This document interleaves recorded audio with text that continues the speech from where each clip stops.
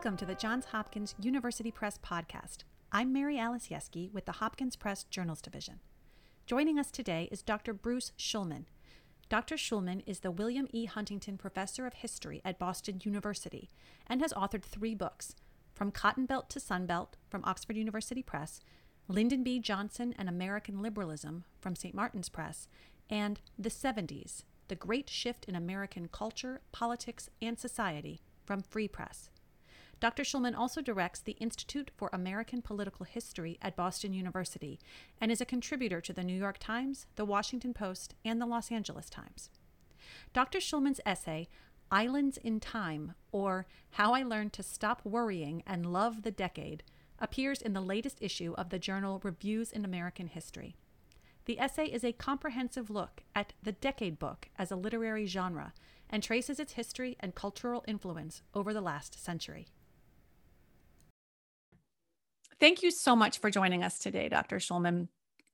The first question I like to ask all our guests is just to get a little background. Can you tell us what your academic origin story is?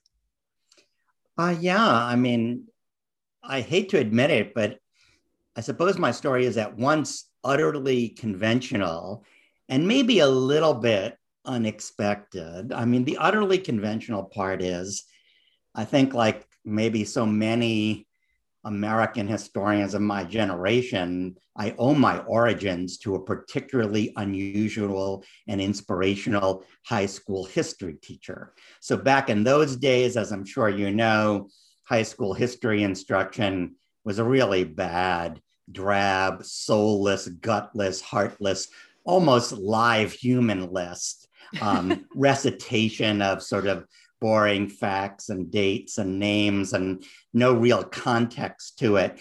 And so I had this wonderful teacher, Mr. Backfish, who not only, made us confront a wide variety of source materials, so primary documents, but also music. And he, in fact, did a Sunday radio show. So he is very much into music, art, news journalism, movies when we got into the 20th century and so on.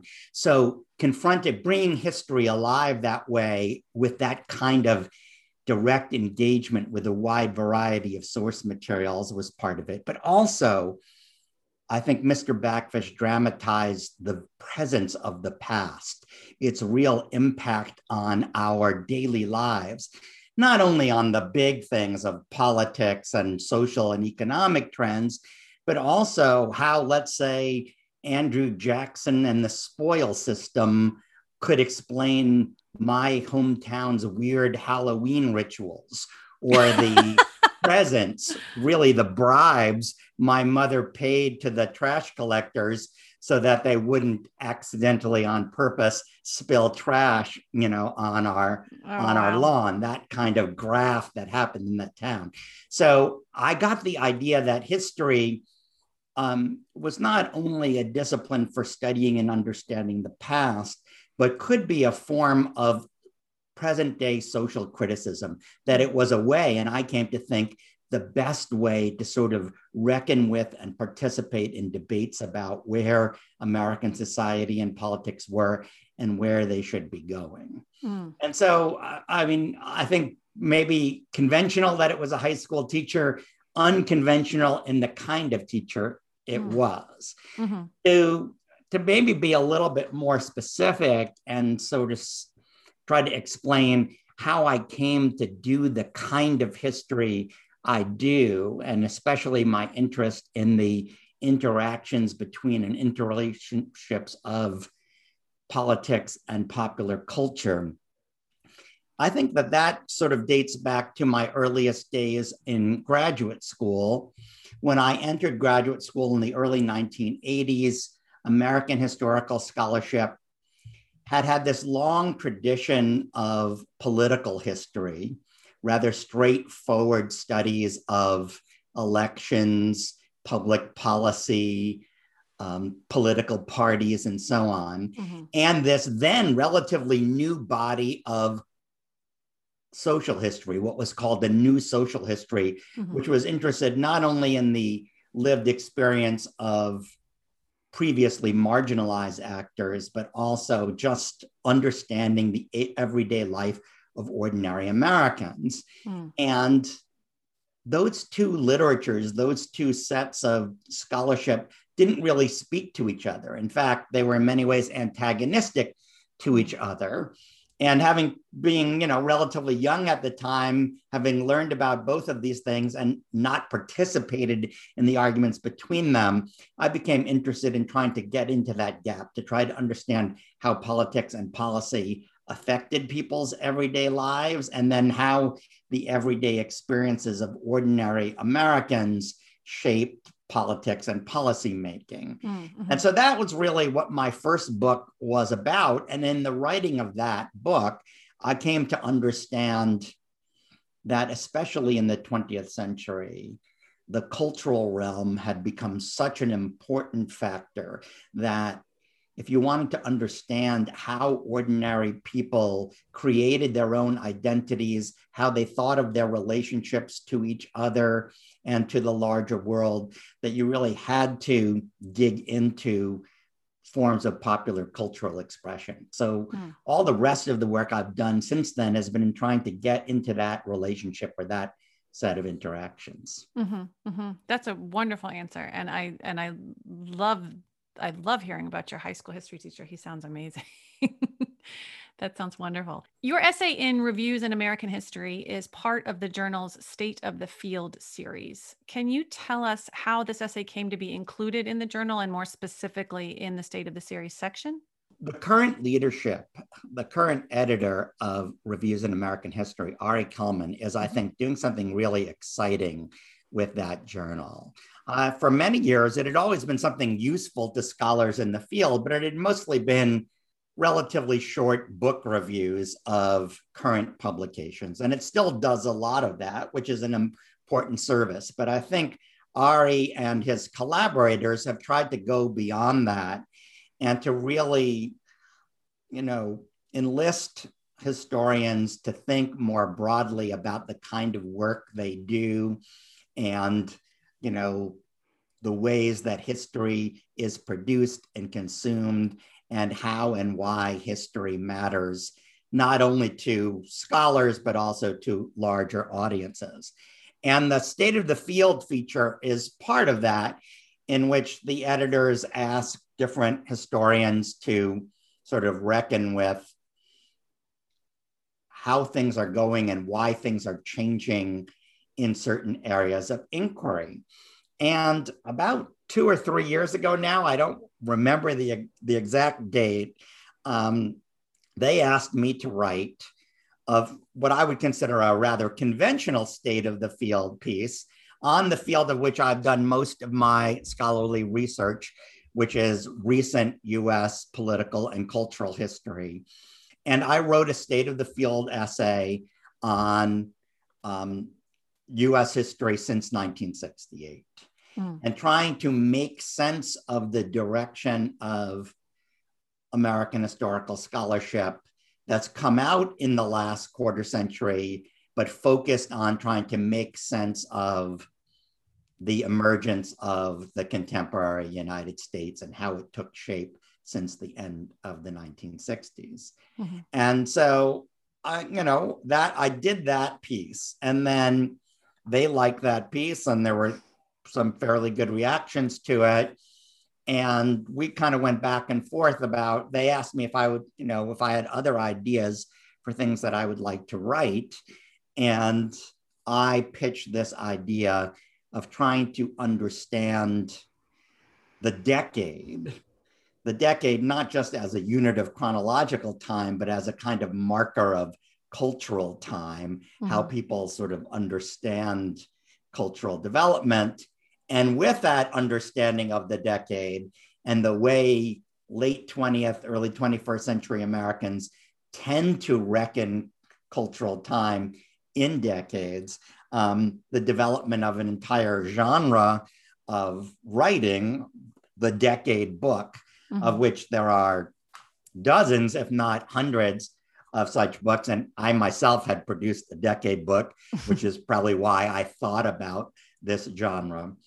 And the book that it seemed to me created the genre of the decade book, and as its legacy left us many of the still defining features of the genre. Frederick Lewis Allen's Only Yesterday, his book about the 1920s, which came out in 1931, well, it was marking a 90th anniversary. So that seemed like another reason to do this piece now. In the section Conversations with Ourselves, you note that Frederick Lewis Allen and many other decade historians document periods that they lived through, blurring the boundary between history and memoir. Can you tell us a little bit more about how you came to write your own decade book, the 70s, and specifically what led you to choose that period, and how did your lived experience during that period inform your research? Well, it's probably will come as no surprise that I came of age during the 1970s. I went to high school and college during that decade, and certainly it was formative of my own identity and my own intellectual development.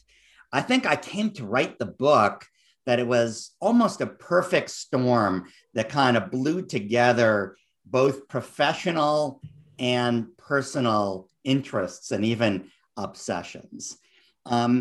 It really came out of my conviction as a historian, and more specifically, my experiences as a teacher, teaching classes on the history of the United States since World War II, trying to make sense of the development of the modern United States.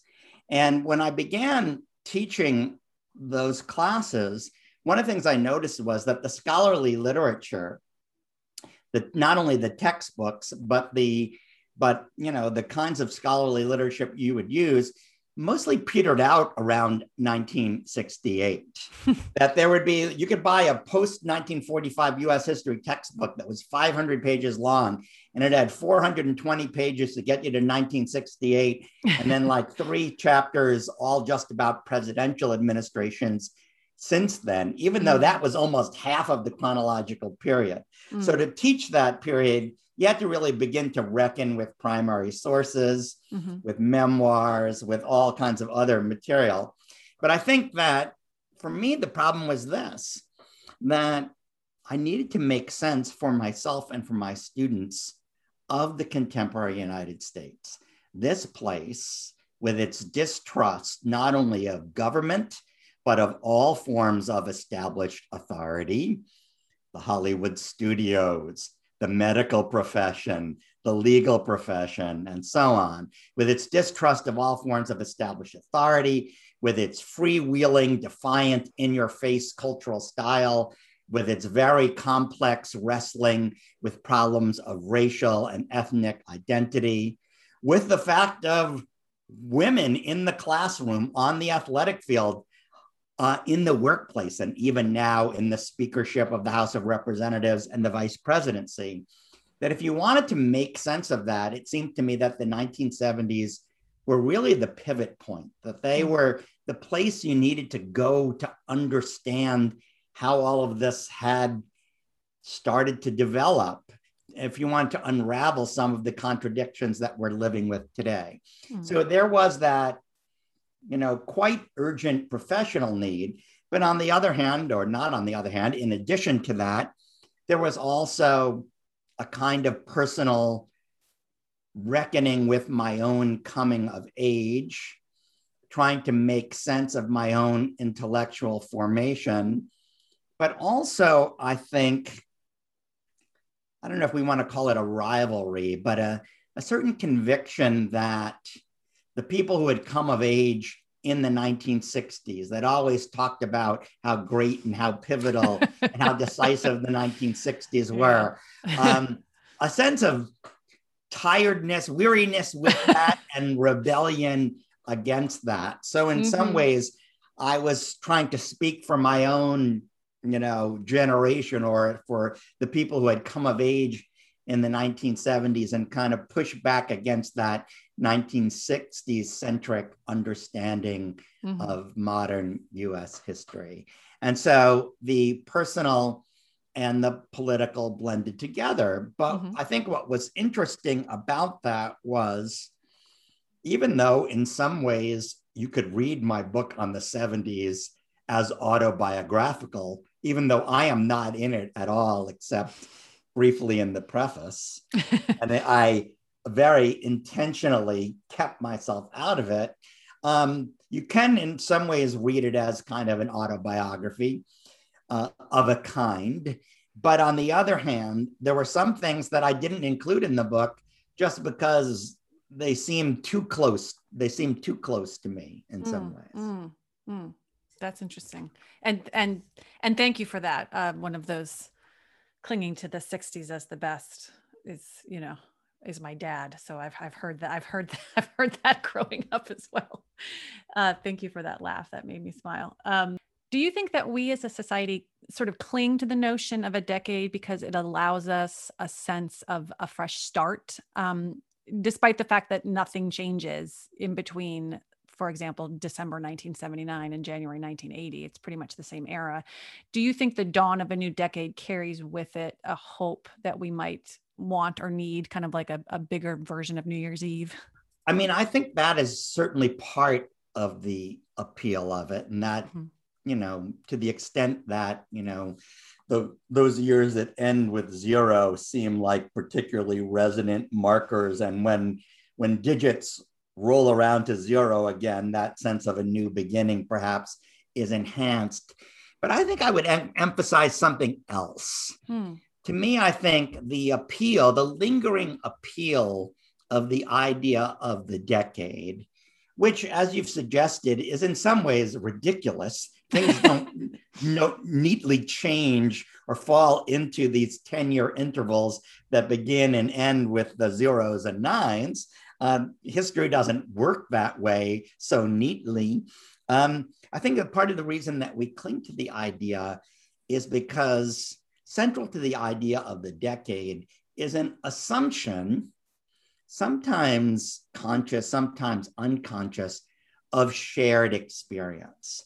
And that in a nation and in a world where fragmentation seems the order of the day, and people have such different perspectives and experiences and are interested in such different things that you and I might not have heard of, the kinds of things that we are thinking about, reading, watching, listening to, etc., that the idea of a decade having a particular spirit or zeitgeist or cultural set of cultural affiliations and norms and experiences, that is very appealing.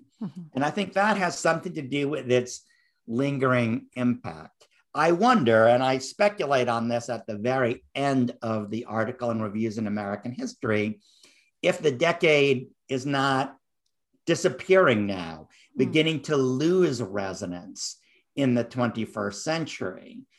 Certainly, there have been fewer decade books about the last decade of the 20th century and the first 2 decades of the 21st than there were about, let's say, the 60s, 70s, and 80s.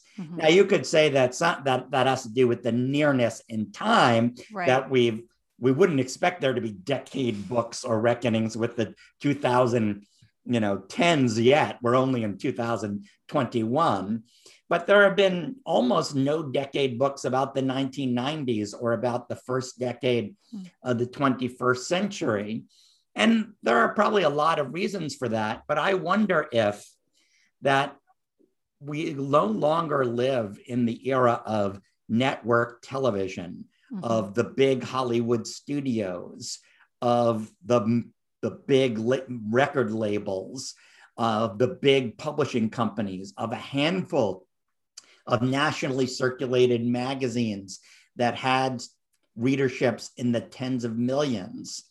And so that without that common set of cultural markers that we can think, and in the age of network TV, everybody was watching pretty much the same stuff. And even if they weren't watching it, they were sort of if you referred to it, most Americans, a majority would have been familiar with right. Mary Tyler Moore or Right. MASH or Dick Van Dyke or whatever it might be.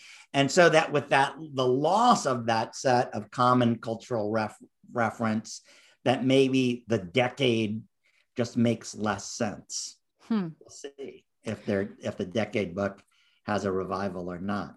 That's interesting. And that actually, you've sort of inadvertently made me feel better about my own age a bit. And I'll tell you why. I frequently will look up, I part of my job is to do social media. And so I will oftentimes look up, what happened today in history as just as a way to tie in content. So if today is this author's birthday, I say, great, I can figure out a journal article about that. And so I'll frequently scroll down and see, famous people born today. And I'll tell you, anybody that's in like the later, born after like 1980, I don't know who they are. And they frequently it'll just say TikTok star or, YouTube star. And I'm like, man, I'm getting old because I don't know who these famous people are whose birthdays it is today.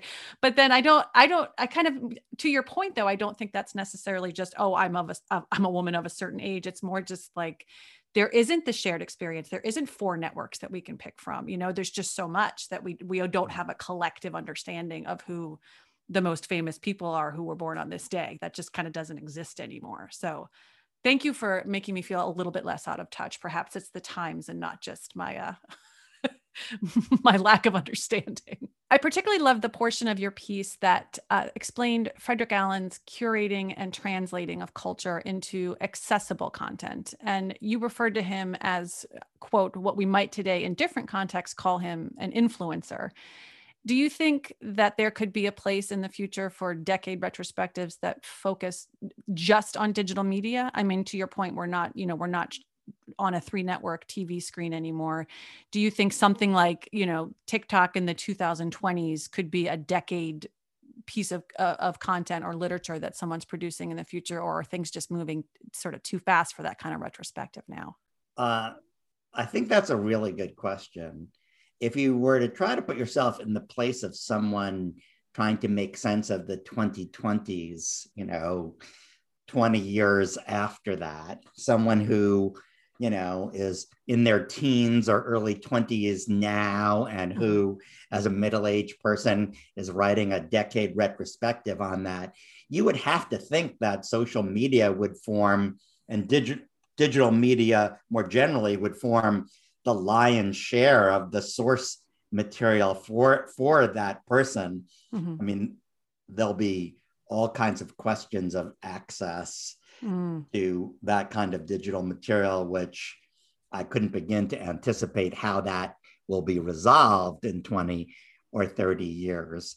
But in a funny way, Frederick Lewis Allen, even though he's working nearly a century ago, offers an interesting model. If you look at the Frederick Lewis Allen archive in the Library of Congress, in the files that he collected as he was writing only yesterday, there are these, I guess we would call them scrapbooks, just pages and pages and pages of advertisements from newspapers and magazines that he cut out, advertisements for shoes and hats and whatnot. Was his way of trying to, scroll through the new media of the time, right, and to try to identify important trends and developments. So yeah, you could imagine that, the Frederick Lewis Allen of the future will be doing something similar, but literally scrolling through a wide variety of digital media. Screenshotting memes instead. Yeah. Excellent.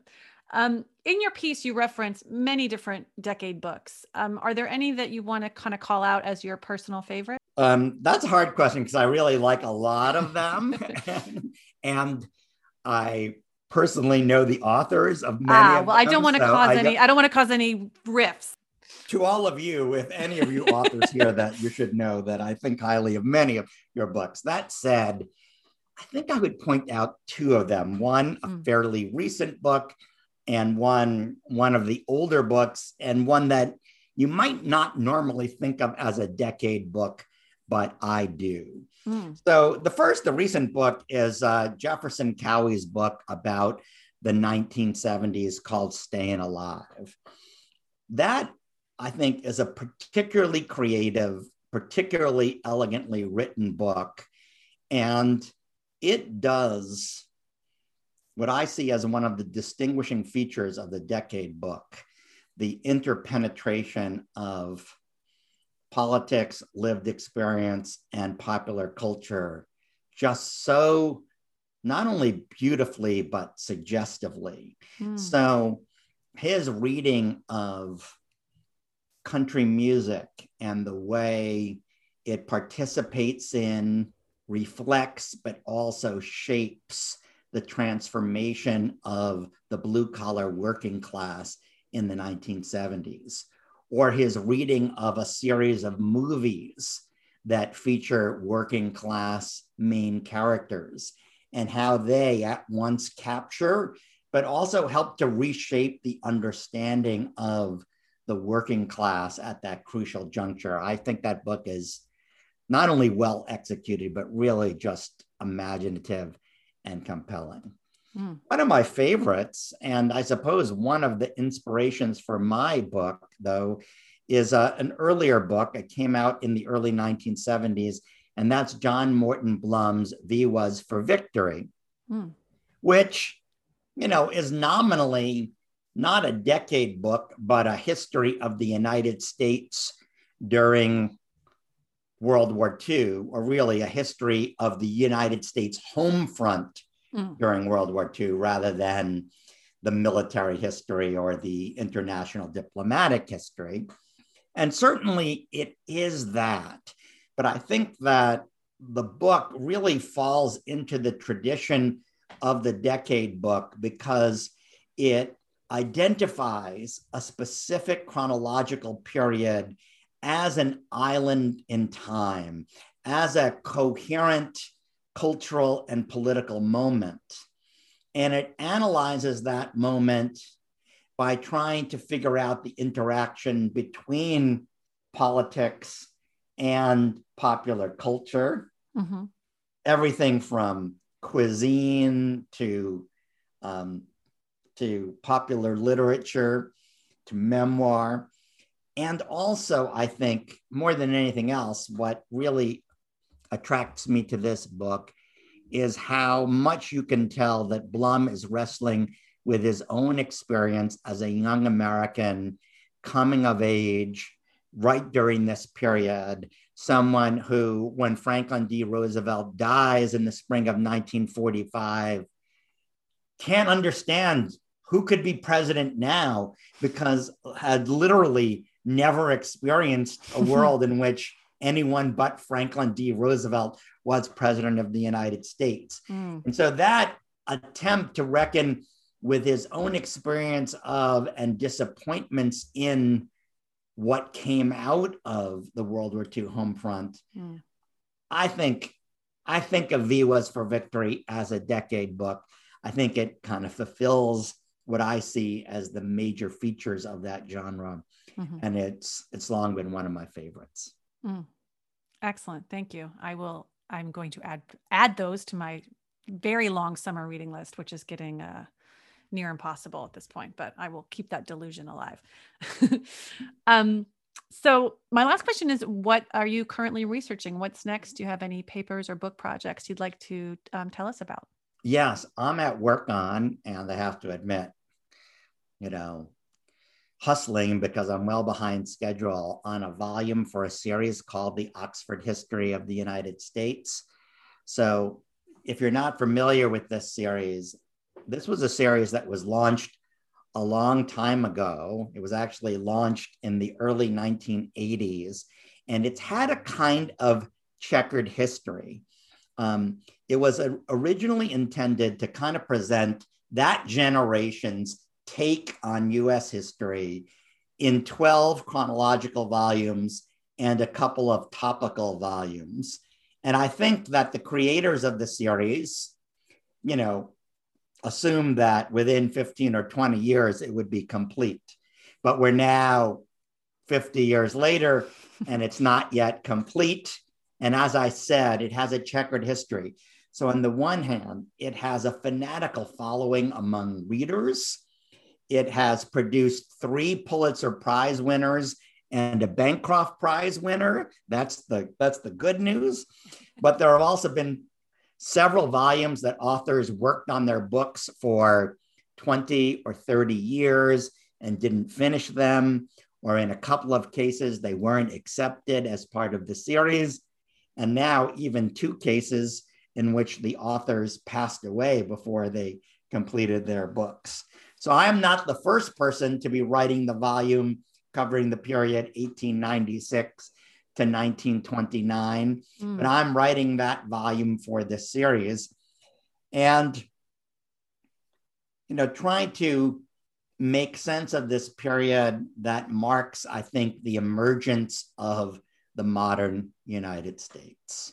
And really the transformation of and the consolidation of modern American nationhood. So this is the period in which Americans for the first time are consuming the same brand name goods across the country, in which we are creating national audiences for cultural products like first recorded music and film and eventually network radio, when we're creating new instruments of national governance and a new set of relationships to the broader world, including the taking of formal empire and entry onto the world stage as a great power in the First World War.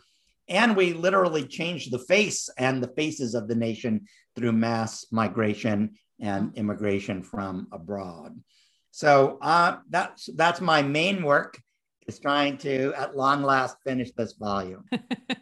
Wonderful. Well, good luck with that. Thank you so much for taking time out of that harrowing task to talk to us today about your essay, which again was such a delightful read. It just sort of stuck with me for days. I kept thinking about it and thinking about, my personal lived experience in my coming of age in the 80s. And I don't know, I just really enjoyed it. And I'm excited for a broader audience to read it after listening to this podcast. We'll put the link to your paper in the write-up. And I hope that you get a little bit of relaxation this summer. And thank you so much for taking the time with us. Well, thank you. I've really enjoyed talking with you. This podcast is a production of Johns Hopkins University Press. For more information, please visit press.jhu.edu/journals.